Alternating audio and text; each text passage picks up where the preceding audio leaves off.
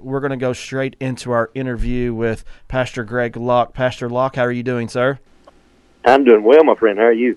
Doing well. Thank you so much for coming on the Box 2 Radio Network. We've been looking forward to this interview and being able to chat with you for a while this morning. We've been following everything that's been going on with deliverance and all that God's been doing in and through you guys, and we praise God for that. And so tell us a little bit how the Lord led you into this area of deliverance. Well, I'm definitely the most least likely candidate for the job because, I'm not against Baptists. I still preach in a lot of Baptist churches, but I was super, super capital B Baptist, and I was a cessationist amongst all of them. I didn't believe in any of the gifts, no miracles, no tongues, no healing, certainly no deliverance. I jokingly tell people that, to me, deliverance was like a 1970s Burt Reynolds movie. I had no idea what deliverance from demons was, and so the Lord put us on a journey. Really, it started with me preaching verse by verse expositionally, as I've done for 31 years. So preaching the Bible kind of ruined me, because when I got into preaching on the gifts in 1 Corinthians and Romans and Ephesians, I'm like, my goodness, I've kind of been lied to, because they haven't ceased. They really are still in great effect, and the Holy Spirit is still working out the book of Acts right before our very eyes. And so the Holy Spirit began to do things in our church that, number one, I couldn't avoid or explain, and number two, it embarrassed me because I had preached against it for so many years, really for so many decades. And so once the Lord started healing people without my permission, all of a sudden demons started manifesting, and I was embarrassed because I didn't know what to do. And I would talk about, oh, we've got power, we've got authority, but it wasn't until I really put my nose to the grindstone of God's Word and I said, okay, what authority do we really have? How powerful is the name of Jesus? And when I recognized that truth, bam, the light bulb came on, and now, the rest is history, really. Mm-hmm. What was the transition like for you going from cessationalist to a continuous more? Like, along those, was it difficult? Like, did you lose friends in the process, denominationally? I did. I did lose friends. The thing I think that made it a little easier is I was an evangelist for almost 11 years before I started Global Vision 17 years ago. Matter of fact, 17 years ago this past Sunday. And so wow. I've been doing it for a long time, but we started as a Baptist church in 2006. It's really all I knew. And then all we did was change the name. We didn't even change our traditions. We didn't change theologically. We didn't even really go full-blown contemporary for even several more years after this. But in 2012, we dropped Baptist and went with Bible. And doing that, I lost a rump load of friends. I mean, just friends galore, lost meetings. And so I'd already seen the politics. I'd already seen the handwriting on the wall. So by the time we made a full transition, I really didn't care what anybody thought at that moment. So 2017 is when I started turning the curve from cessationism. Mm-hmm. And then 2020, I was really rocking it pretty hard, preaching on the gifts. We were seeing things. And then in 2021, when that little girl manifested a demon in our baptistry and we didn't know what to do, that was just, that was wheels up at that moment. And so we just hit the ground running. Yeah, yeah. Well, we do have some other guests in here that you may hear their voice interject conversation or questions. Mm-hmm. So let's go into now, like you started into the deliverance, and I know we have a lot of listeners listening. I appreciate and honor you so much for that movie that come out in Jesus' name. Uh-huh. And one thing that I've really appreciated is just seeing how faithful you've been to Scripture in the deliverance movement, because there's a lot of times people in deliverance movements, I notice, they really take their liberty with some exegesis and some text. And so I appreciate that you've tried to operate in integrity on the text. Absolutely. And I think that's what surprised people, especially the religious crowd, about the movie, is because the movie wasn't really about, let's show people throwing up and, flying through the air and talk about demons the whole time. The movie made deliverance theological, if that makes sense. And that's what I wanted. I want people to understand this is a biblical New Testament concept. And people have made it hokey, and people have made it about shares and clicks on YouTube. And I've told many of my friends, and I've said it right from our stage, look, get cameras out of people's faces every time you're casting demons out. This is not about the fantastical. This is about setting people free the way Jesus did. Mm-hmm. Yeah, honestly, when I first got into the deliverance, like somebody sent me a video of it. And I guess I've always done it. I grew up Pentecostal, so it was like, you were casting devils out of people when you were in diapers. So that's just how it was. It was normal. But when somebody said, hey, there's a deliverance movement going on, sent me a video. The first video was somebody who was chasing somebody around the sanctuary with a mic in their face. And then they popped their hands, and a poof cloud like the old Batman series popped out. And I was just like, what in the world is this? And and I'll be honest with you, there was a lot of hesitancy in me towards that movement until I saw the movie. And I saw how faithful you were to the text. And I was like, I honor that. Amen. Amen. Well, we have to make it a theological concept because, again, it is the hokiness that keeps people away from it. And so I've tried, and here's what's interesting. I'm nothing special. Again, God used the least likely Saul to Paul experience for me to be in this, but I think here's the reason why it works. Because I was so Baptistic, and I was so wrapped up theologically, and so when I came out of that, and I was, really, for lack of better terminology, baptized into the more charismatic world, what happened was I was from a side, if you will, of the denominational spectrum that was all truth, no spirit. I moved into a denominational vein where it was too much spirit, not enough truth. So what happened is when a guy with a balance of spirit and truth shows up on the scene, all of a sudden I become the bad guy for a lot of people and the hero for a lot of people because I'm able to take the spirit concept and make it theological so it's not too emotional, but it's not too pharisaical either. Does that make sense? Very much. Yeah. I mean, you're right on it with that. And I think sometimes we try to have one without the other, but Jesus was perfect grace and truth. He was spirit and truth. He had truth, he had spirit.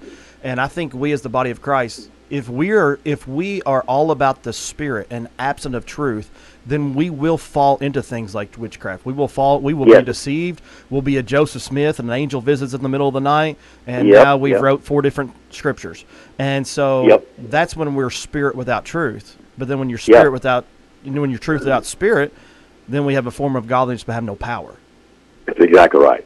And what's happening with a lot of these guys is because they're not, using the Word of God as their guardrails, they're getting involved in deliverance. But the problem is some of these guys are becoming nothing more than voodoo witch doctors because they operate in a spirit of divination because there's no Holy Ghost leading them whatsoever, and they're just operating in witchcraft. Yeah, and you're seeing it. And you're seeing a lot of those people being exposed right now because the Lord will not tolerate that in his house. Amen. Greg, this is Jacob. Do you think that that when people were, some of them that started off maybe had a pure heart about it, and they just kind of got prideful in it, thinking it was them? I mean, do you see that? 1,000%. Yeah, I see that with a lot of folks because what happens is we can equate authority with arrogance, and so all of a sudden we're like, oh, demons bow before me, I can cast out demons. But the problem is demons aren't afraid of your arrogance. They're afraid of your authority, and your authority comes from Jesus. And so when you shift that and you start operating in the flesh, those demons will call you out. And so a lot of people, they're selling out to the money, they're selling out to the movies, the books, the fame, and it shows. And so eventually they really don't have power and authority and influence over the demonic. They have power, authority, and influence over Christians who don't read their Bible. Yep. Yeah, it's almost like the Lord put a parable in the story. I mean, actually not a parable, a story in the Bible about that with 70 coming out and saying, hey, the spirits are subject. No, don't you rejoice on that. You rejoice that your name's written in heaven. Amen. And so I love that. Well, let's get into like maybe a churches that are just now getting the deliverance. Maybe eyes are opening, hearts are opening up, things are manifesting, the glory of God's coming, and now demons are popping their head, and everybody's like, what do we do now? And, where does a church start with deliverance? Well, I think the starting point sometimes can be the most difficult because you have to be able to get past the dignity of it, right? So we're not in deliverance ministry for dignity. We're in it for deliverance because sometimes people act undignified. So what I do is I tell pastors, like they'll come to us. We have so many, like skeptical pastors that come, but then something will happen, like in one of our deliverance services with their wife or even with them or with one of their kids, and they're like, well, holy smokes, how do I put this back in the box? What do I do now? So what I do, I pray for these guys a very strange prayer, and we watch it happen all the time. So I'll lay hands on them, and I'll say, okay, I'm going to pray for you, and here's my prayer. Holy Spirit, when they go home this Sunday, I want you to allow a demon to manifest right in the middle of their service and absolutely embarrass them so that they are forced to go to the Word of God and say, okay, this is either the ministry of Jesus or it's not. And what happens is they go home and demons start getting stirred up in their churches. Their pianists start screaming, or somebody in the choir falls down and starts slithering like a serpent. And then they're like, oh, dear God, what do I do now? Right? And so sometimes, like me, you have to be forced into it. And so I think church people are less apprehensive than church leadership, right? And so pastors need to break the mold and be like, we're going to allow the Holy Spirit to have his way in our churches. Because I don't know one church on the planet that has, 60-minute church services that really has the power of the Holy Spirit or revival right now. We go to church to see how quick we can get out. That's nonsense. When healing and deliverance and baptism of the Holy Spirit begins to flow and begins to happen, God don't care about your 59-minute church service, right? I mean, he wants to show up, show out, and do amazing things. But we have this church mentality. We gotta herd them in like cattle. We got to go 60 minutes, get that crowd out, get the next crowd in, get that crowd out. And we think the more church services we have, the more spiritual we are. Whereas I think, why don't you just cram them all in one building, thin out the herd, and just let the service go for about 5 hours and see who sticks around. And so, we just got this weird church growth mentality. And so I think churches want to be involved in deliverance. But the pastor, the deacons, the elders, whoever they are, they're going to have to throw their hands up and say, okay, Lord, we're going to allow this to happen even though it may embarrass us. And the thing I hate more than anything, and I get on preachers all the time, is they tell me things like this. Well, we believe in deliverance ministry, we just don't practice it. Well, that's because you don't believe in it, right? You believe in offerings, so you take up offerings. You believe in, music, so you sing music. You believe in preaching, so you preach. So don't say you believe in deliverance, but you don't practice deliverance. That's nonsense.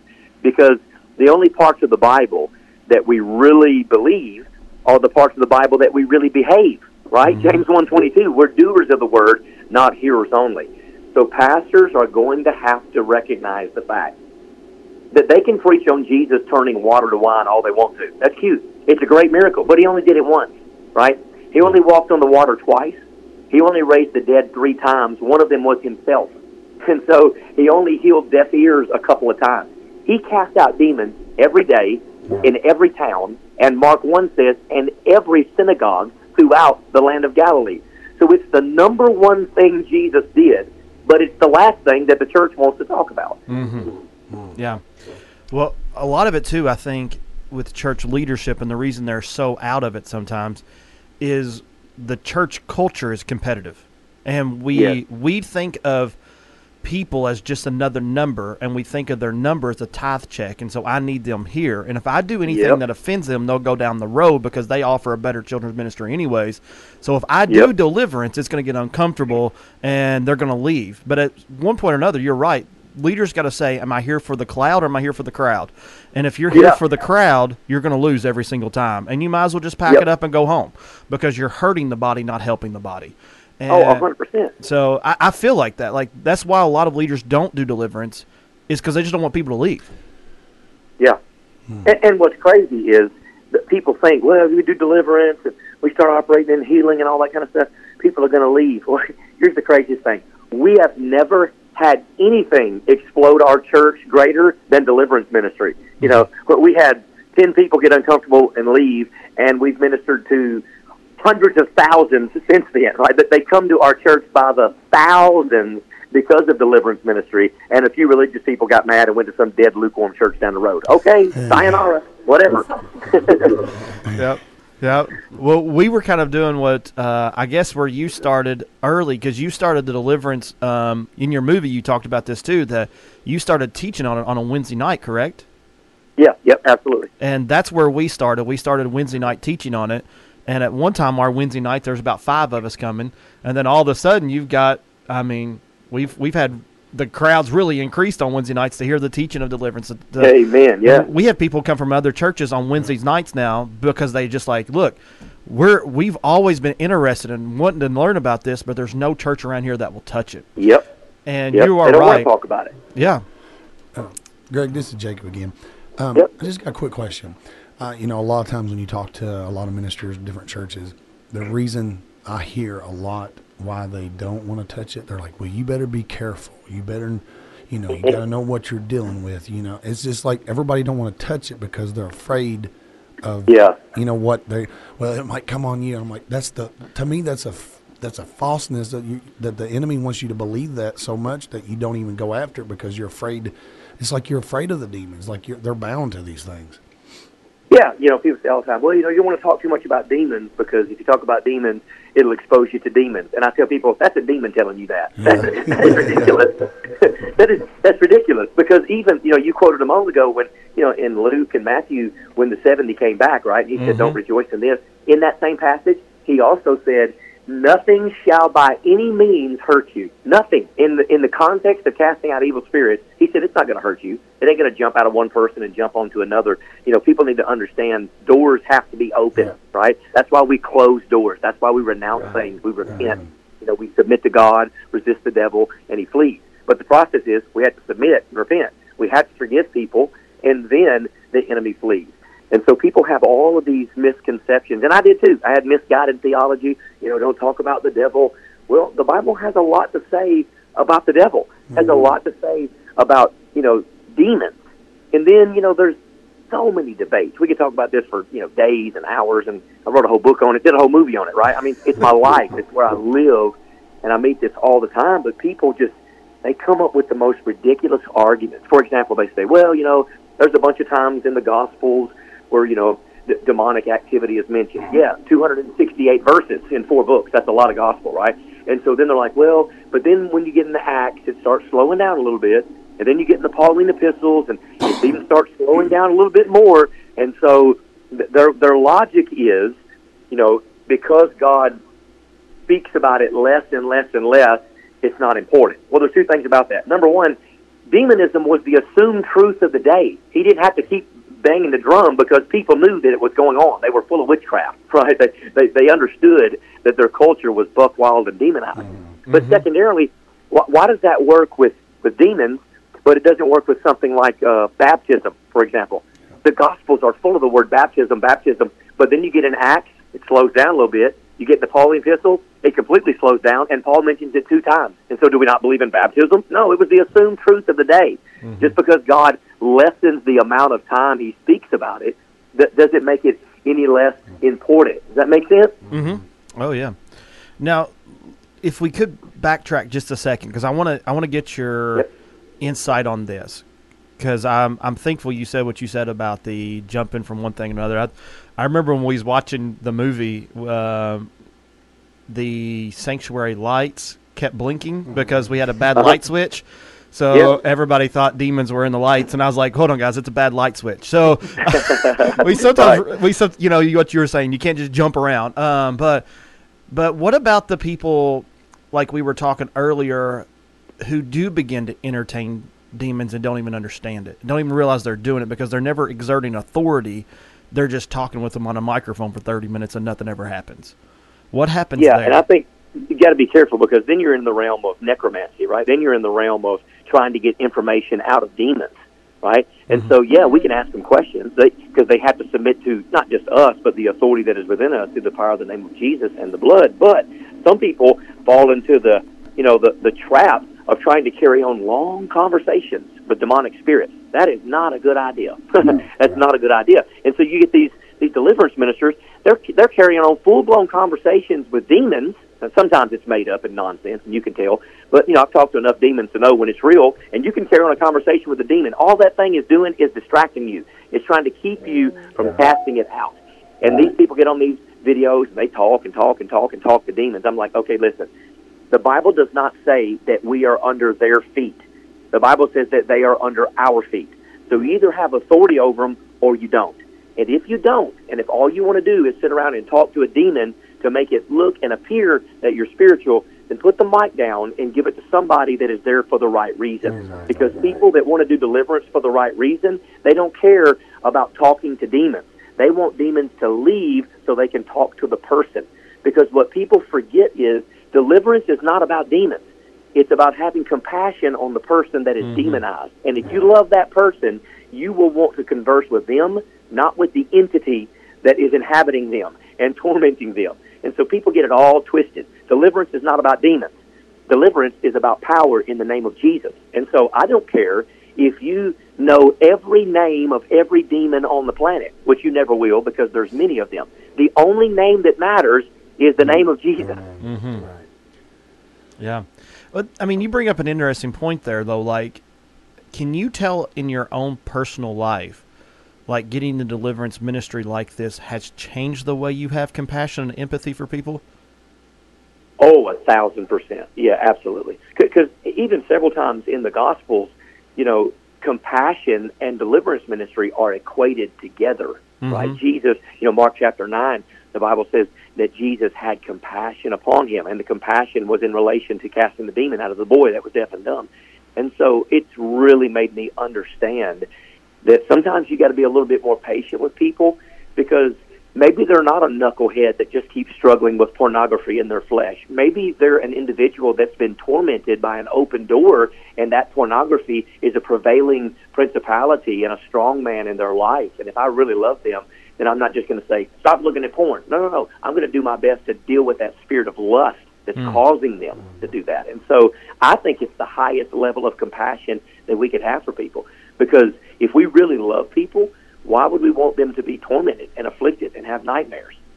Yeah, because Jesus deals with this quite a bit, because he talks about the harvest is ready, just the laborers are not. And he actually tells them in one part, I think it may be in John, look up before you look out. Like, get proper perspective first. See the harvest as God sees them. Because I remember one night at Walmart, I tell this story sometimes, and you know, I was sitting there and I was with my wife and kids, and I saw a woman who was buying liquid plumbing, and so we knew what she was going to do because you could tell. Yep. And so my heart honestly said, like, oh my gosh, what a waste. Like, why? Yep. Like, you know, my kids are like, what's wrong with her? And I was trying to tell them, I was trying to be nice about it, but then as soon as I started opening my mouth, the Holy Spirit arrested me. And he just arrested me right there in the middle of Walmart. And since that day, I have been changed how I see people.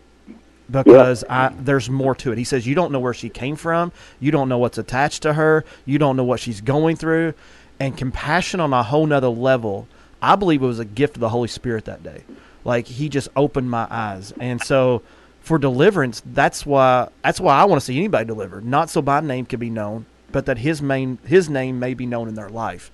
And they will be set free.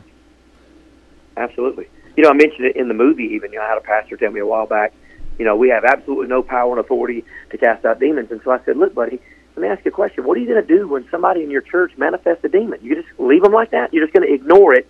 It's right there in front of you. It's the elephant in the room, and you're just going to walk away?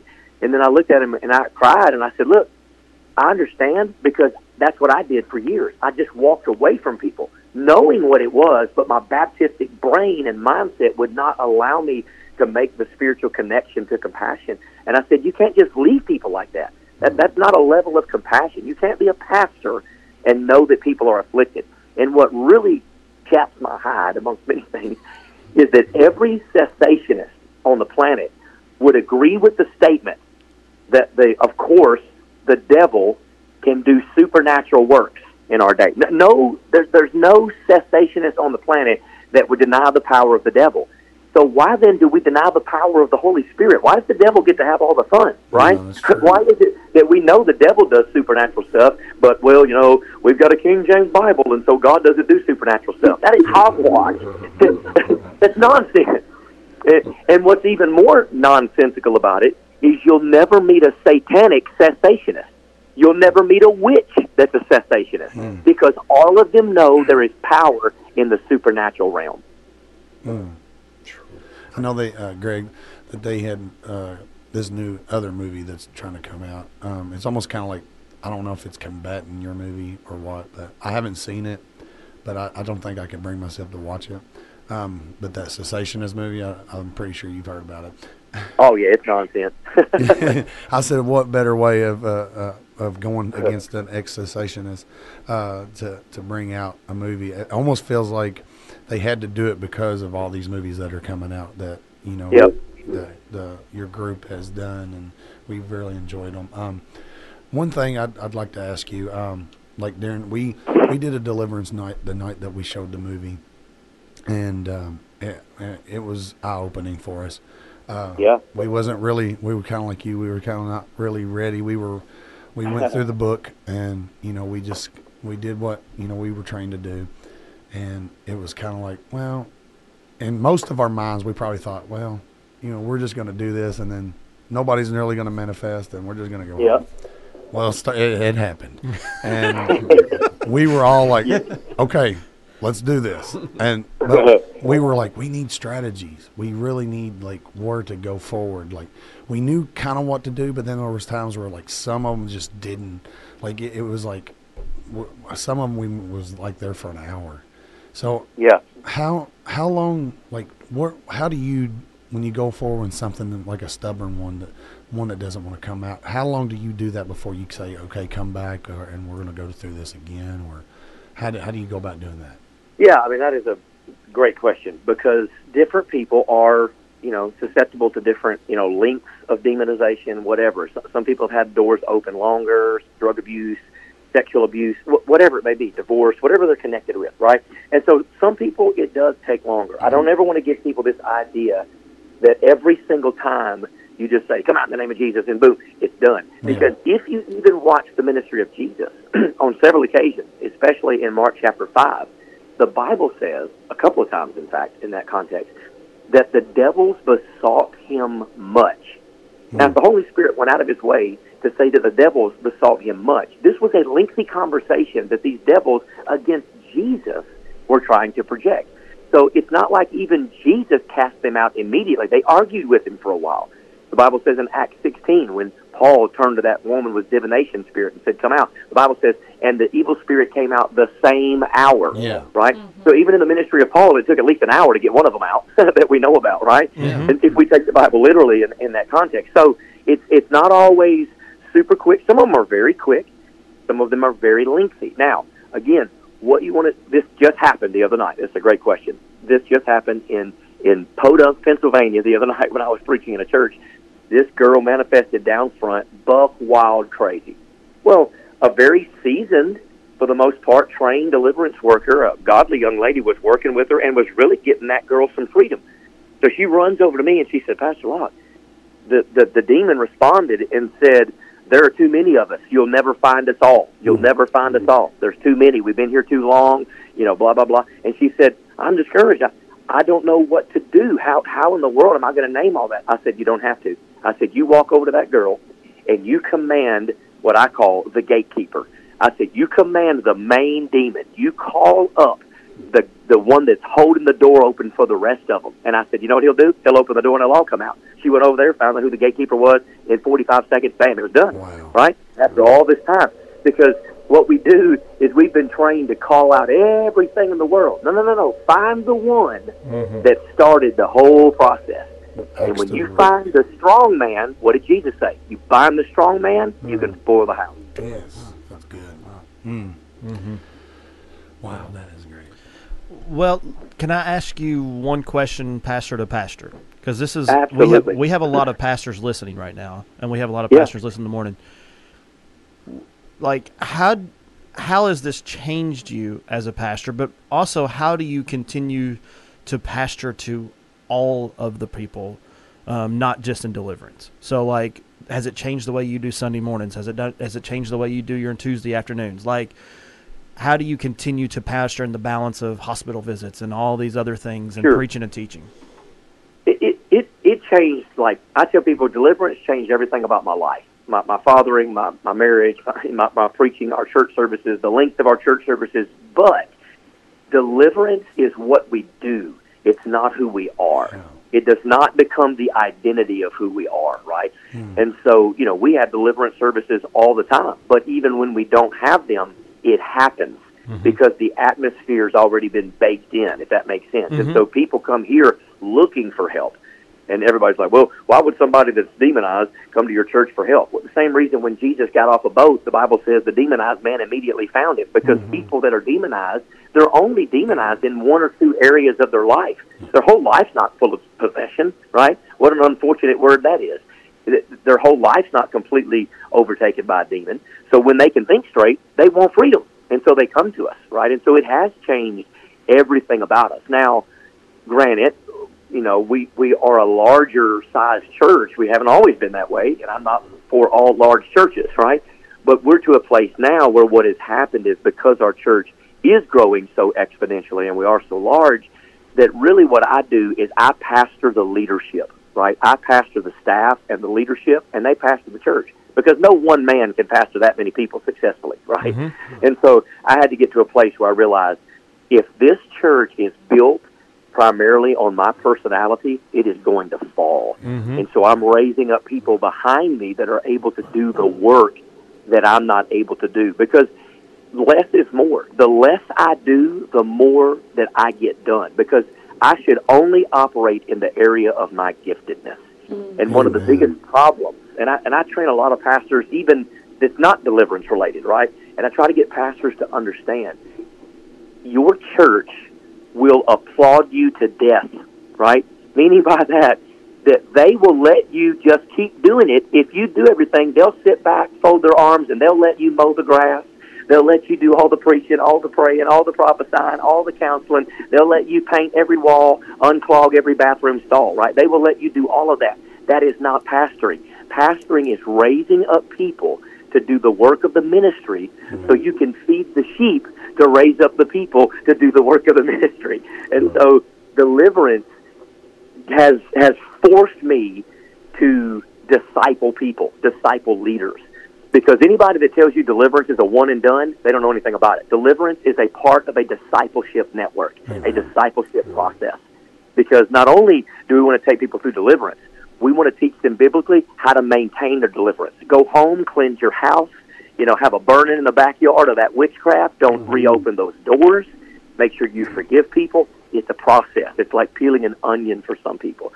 And so it really has changed the day-to-day and the overall of our service. The biggest way it changed it was when deliverance first broke out. I knew a little bit about Derek Prince. I didn't know about Win Worley and all these guys in the past. I didn't know about mass deliverance. I didn't know what that was. Anything with the word mass in it, I thought was Catholic, right? And so I was against it. And so I didn't know the first thing about a group deliverance or mass deliverance, but we were forced to move into that grace, right? Like the movie shows, because our services were going. Normally we would go from, when we first started, we'd be at 10:30 in the morning. We'd be up maybe 12 o'clock, 12:30. We were done. Well, when deliverance broke out, our services were going from 10:30 in the morning to a 3 a.m. Monday morning with no break. I mean, hours and hours and hours. And then on Monday, 150 people had slept in the parking lot Sunday night just to be first in line to get into the office Monday morning. It was exhausting. We couldn't keep up with it. Derek Prince said, if people find out you cast out demons, they'll find your home address at 2 o'clock in the morning, and they will. You will never want for a group of people to preach to if they find out that you work in deliverance ministry. Them jokers will find you everywhere. Do you get your share of deliverance junkies? It just seems like people that's all they think about. I'm sure there's a lot of people that. Oh yeah. People that need deliverance from deliverance ministry. Yeah. So we don't keep rehashing the same people through over and over again. I'm like, good grief! Either get your deliverance or quit playing games, right? Sure. And so some people are just absolutely addicted to it. Yeah. That's why I told him, I said, I think sometimes people get so addicted to deliverance ministry sometimes that we get our focus off him, because I said, when he is high and lifted up, I said, that's what we feel, that emptiness.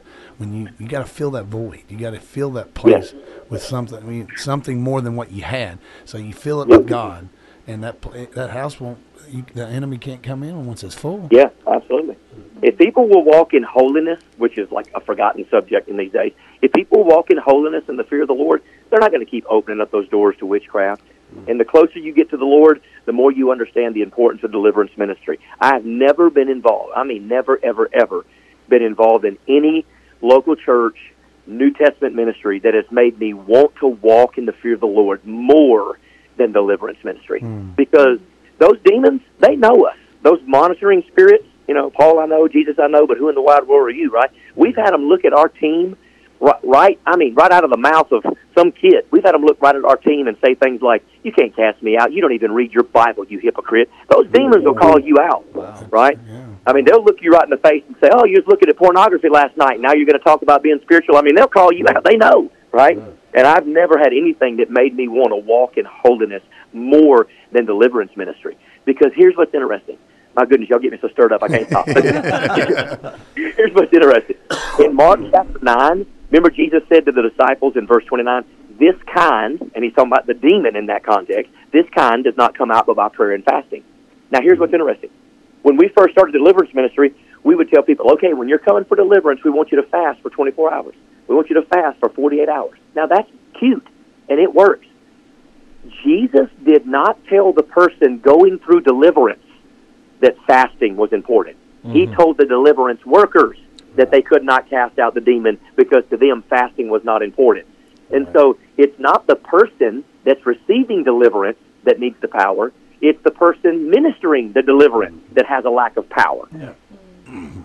And it's kind of like I was talking to my brother over here, Joe, that's on the left side of me, but we were talking about, it's just something that hit my heart. I said, so many people are walking around without the empowerment of the Holy Spirit. I said, if we're not empowered by the Holy Spirit, how are we doing these things for God? We're walking around. Yeah, we can have some great teaching, or we can have some great words that we know, but if you're not empowered with the Holy Spirit, these things you're just going to make a mess of stuff. Oh, you're going to make an absolute mess, because there's only two kingdoms, right? Jesus is very plain. There's two kingdoms. There's the kingdom of righteousness, and there's the kingdom of darkness. So here's the deal. If we're busy building our kingdom, then there's only one kingdom we're building, and it's not the kingdom of righteousness. It's the kingdom of darkness. Yeah.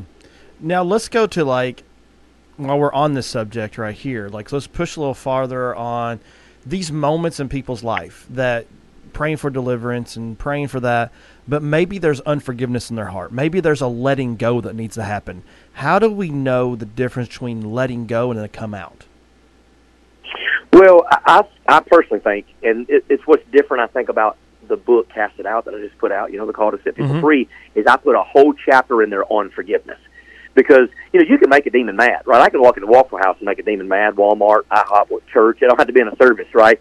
And demons, when you exert authority, according to Mark chapter number 1, they might just scream out in a church service like they did, in Jesus' day in the synagogue. So even when a demon is mad and wants to leave, I tell people a demon will never cross the barrier and the boundary of your unforgiveness.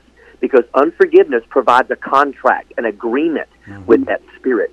And if you do not forgive, I tell people, look, when you forgive somebody, a lot of times that's where either your full-blown deliverance or at least the process that begins your deliverance happens. Because there is no full deliverance unless you are willing to let go of the things and the people that hurt you. And I tell folks, look, you don't forgive others because what they did was right. You forgive people so you can be right, because forgiveness is a gift you give yourself. And even Jesus said, it's interesting we come up with this question because I just talked about this morning in our 6 a.m. men's Bible study, in Matthew chapter 18. There's the whole parable of forgiveness, and Jesus said that if you from your heart do not forgive, what did he do to that man in the parable? The Bible says he was turned over to the tormentors. And I believe a lot of Christians are tormented by evil spirits of unforgiveness and bitterness because they're unwilling to forgive that father that left them. So here's what happens. Here's how practical deliverance ministry is. It's the children's bread, right? Here's how practical. If you are not willing to forgive a dad that walked out on you, you just gave a covenantal right to the spirit of rejection and abandonment to ruin your life. Yeah. If you will not forgive the sibling that molested you and shamed you, then you are giving an agreement and a covenantal right to a spirit of molestation to just absolutely warp your mind for the rest of your life. And so people don't understand how that works. And it all begins with forgiveness or the lack thereof. It's why we always start with forgiveness on the front end.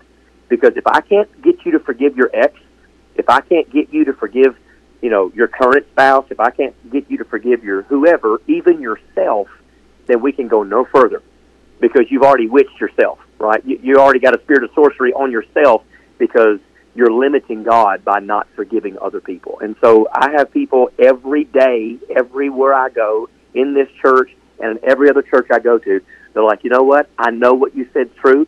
I'm stirred up. I'm manifested. I'm flared up, but I'm not ready to forgive. And a person that's not ready to forgive is not ready for deliverance. Yeah.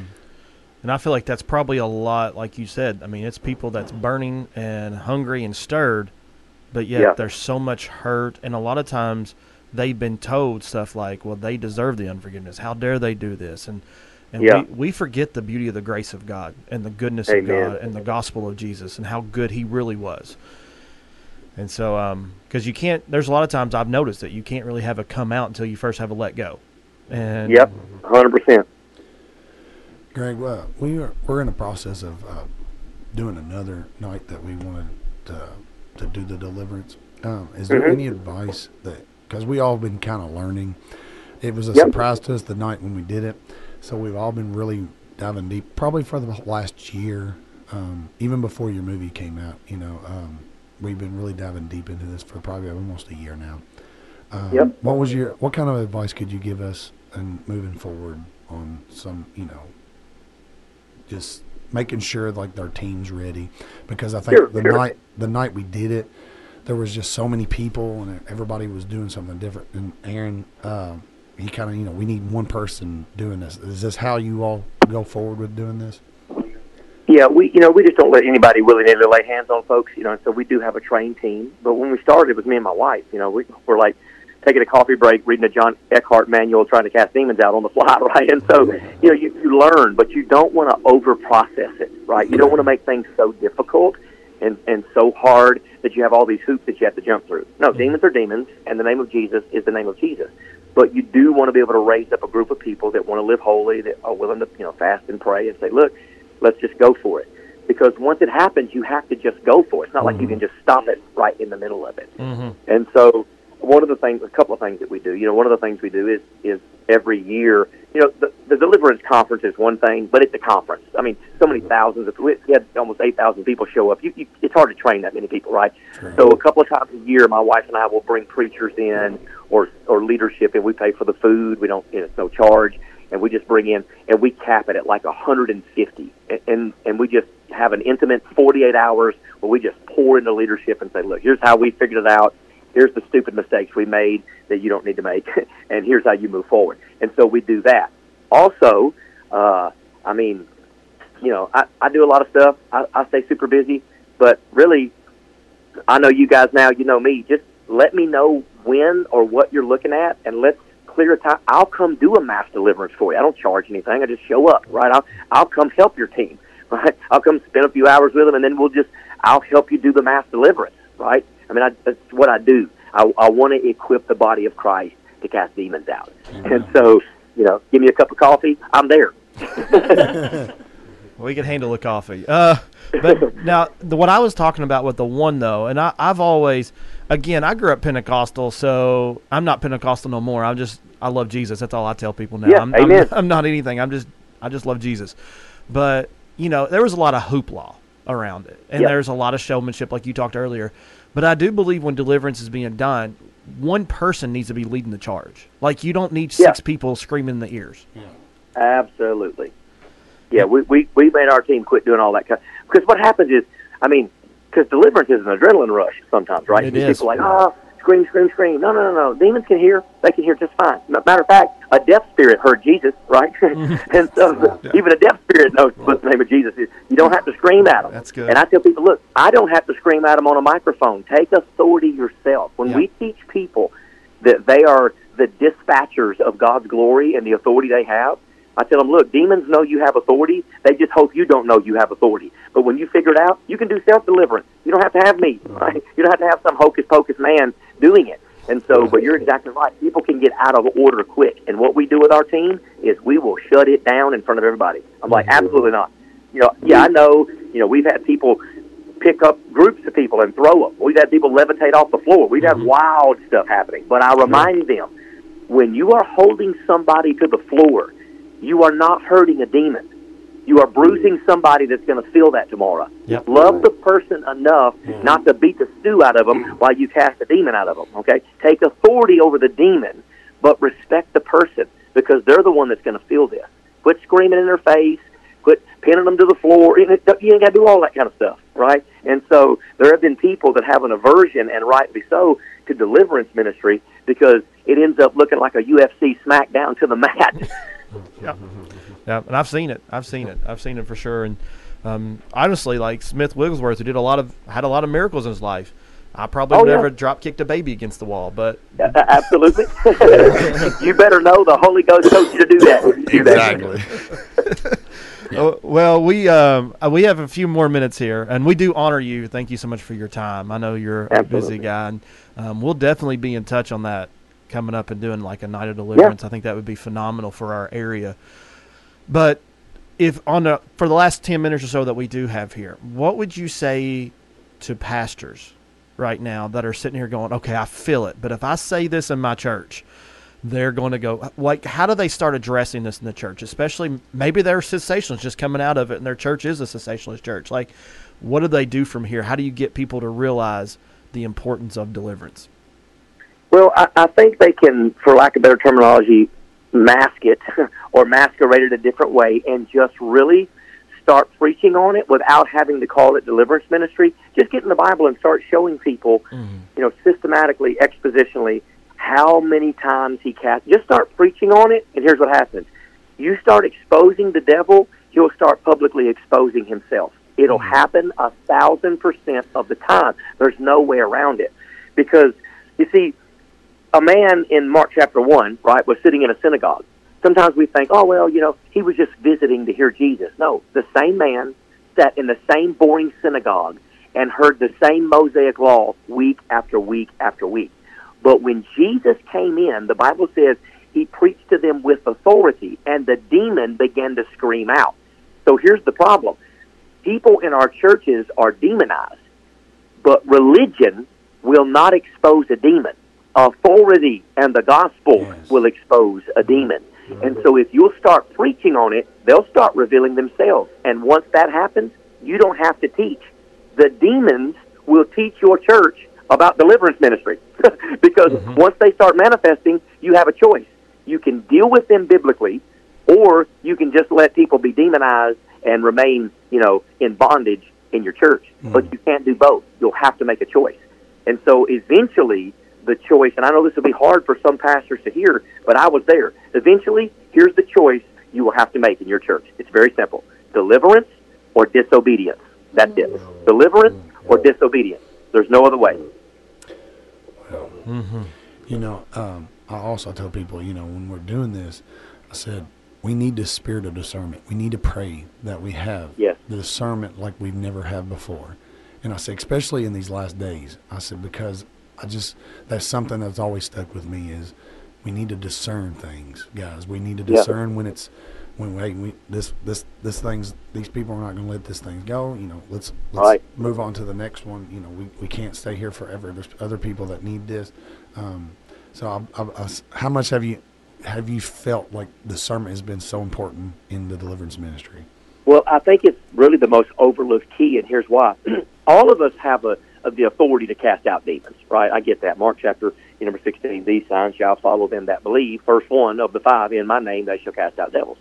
So all of us can do it. But we have to be honest about the fact that some people have a high-end grace to do it. Some people are gifted to do it. So here's where discernment comes in. I never recognized the fact that one of the 9 manifested works of the Holy Spirit in 1 Corinthians is the discerning of spirits. Why would God make one of the New Testament gifts the discerning of spirits? Because some people will just stand up there and scream into a microphone about 1,000 spirits, and that person won't get free. But if you have a discerning of spirits, you know what to call out through a word of knowledge, right? And so discernment is key. So all of us can do it, but some of us are graced to do it as a gift, as a ministry. I remember that night when we were calling out stuff. It was like we all had different, things that we were trying to bring forward. And I remember it was almost like God would illuminate certain things to me when I was calling these things forward. Absolutely. And it was like as soon as you would say it, it was like it was almost like a ton of bricks just hit people. Yes. And I said that's to me, that's how discernment I feel like is key, because you know what you're dealing with more in this particular area than maybe other areas. Well, if you don't have time to really face-to-face personal deliverance, if you're doing more of a group setting, more of a mass deliverance, the basic progression that I always use is I always deal with three things right up front. And I tell folks, this is all introduction. We can't even get into deliverance until we deal with these three things. And so if you will first deal with the spirit of unforgiveness, then deal with the spirit of witchcraft, then deal with the spirit of religion.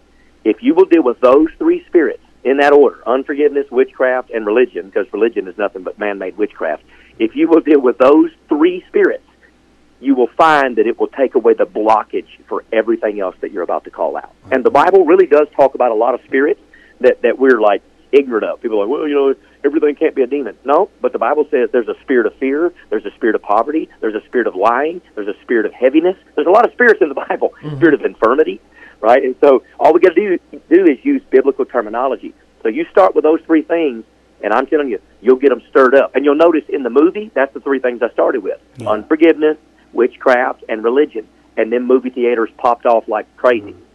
Mm-hmm.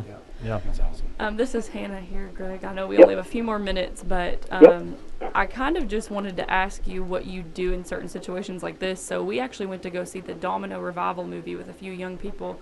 I'm in part of Generation Z, so I'm still pretty young, and we're new into this, all the deliverance stuff. But we went to go see this movie, and there was actually someone who kind of pursued us and wanted prayer, and the whole time it didn't really feel right, but we didn't want to ignore someone that needed to be set free, so we went and we prayed with them and everything. But I could tell that she was confessing these things that she had operated in, like witchcraft, but I could discern that she wasn't ready to truly let go of it. And after we were done praying with her, we realized that it was really more of a distraction. So do you all deal with that a lot, where people are kind of like pursuing you and saying, man of God, or, oh, you all are so spiritual, kind of like flattering and trying to take up your time so that you're not able to really minister to the people who need it? Yes, and that discerning of spirits will help you kind of cut through that. I call it the BS, biblical stupidity. Amen. And so you have to cut through that biblical stupidity, because what we have is what you just got, but we get it on a mass level because of the influence of deliverance that the Lord allows us to flow in. We get witches galore that show up to our church, and all they are is a distraction. They're not ready to let go. They're there to keep people from deliverance, not to flow in deliverance. And so you have to really recognize those people quickly. And, and some of them do want some freedom. And sometimes you can stir those people up that don't even want it, and you'll find out real quick what they're dealing with. But you're exactly right. Some people will just come just for the sake of tying up the conversation, tying up your time, and you just can't do it. You cannot. You have to have compassion on the people that need help. And I have zero tolerance for witchcraft whatsoever. Okay, and by the way, neither did the Bible. People are like, we can't believe you threw witches out of your church. I was like, well, read the Bible. The Bible says don't even suffer a witch to live. Okay, at least I didn't say that. And so God is against witchcraft 1,000%. So I don't let these witches take over. Man, and I think also I could sense that the enemy wanted to discourage us, because all of us that were praying were like, we're not getting anywhere with this lady. Like she's saying that she's let go of this stuff, but she's not getting anywhere. And so I think the enemy was trying to discourage us young people, but also trying to bring pride, because the woman kept saying, oh, well, where are you all from? You all are so spiritual and so it's so awesome that you guys are so young and already into this. And I could just sense the enemy trying to like bring pride onto us. And so that's a spirit of divination right there, 100%. Yes, just that same spirit in Acts chapter 16. Because what happens is a spirit of divination will hijack someone who actually has a real gift of the prophetic, right? Because divination is unauthorized prophecy, because it's coming from a wrong spirit.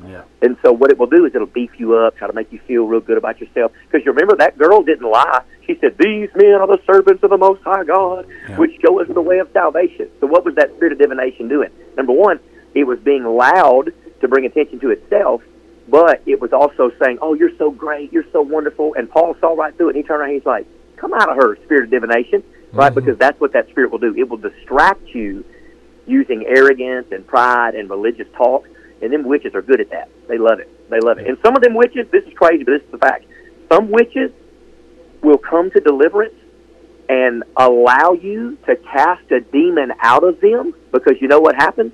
They're still witched, right? They're still a sorcerer. And what it allows them to do is have 7 more come back and fill their place. And some witches go to deliverance services so they can be more powerful the next day. Wow.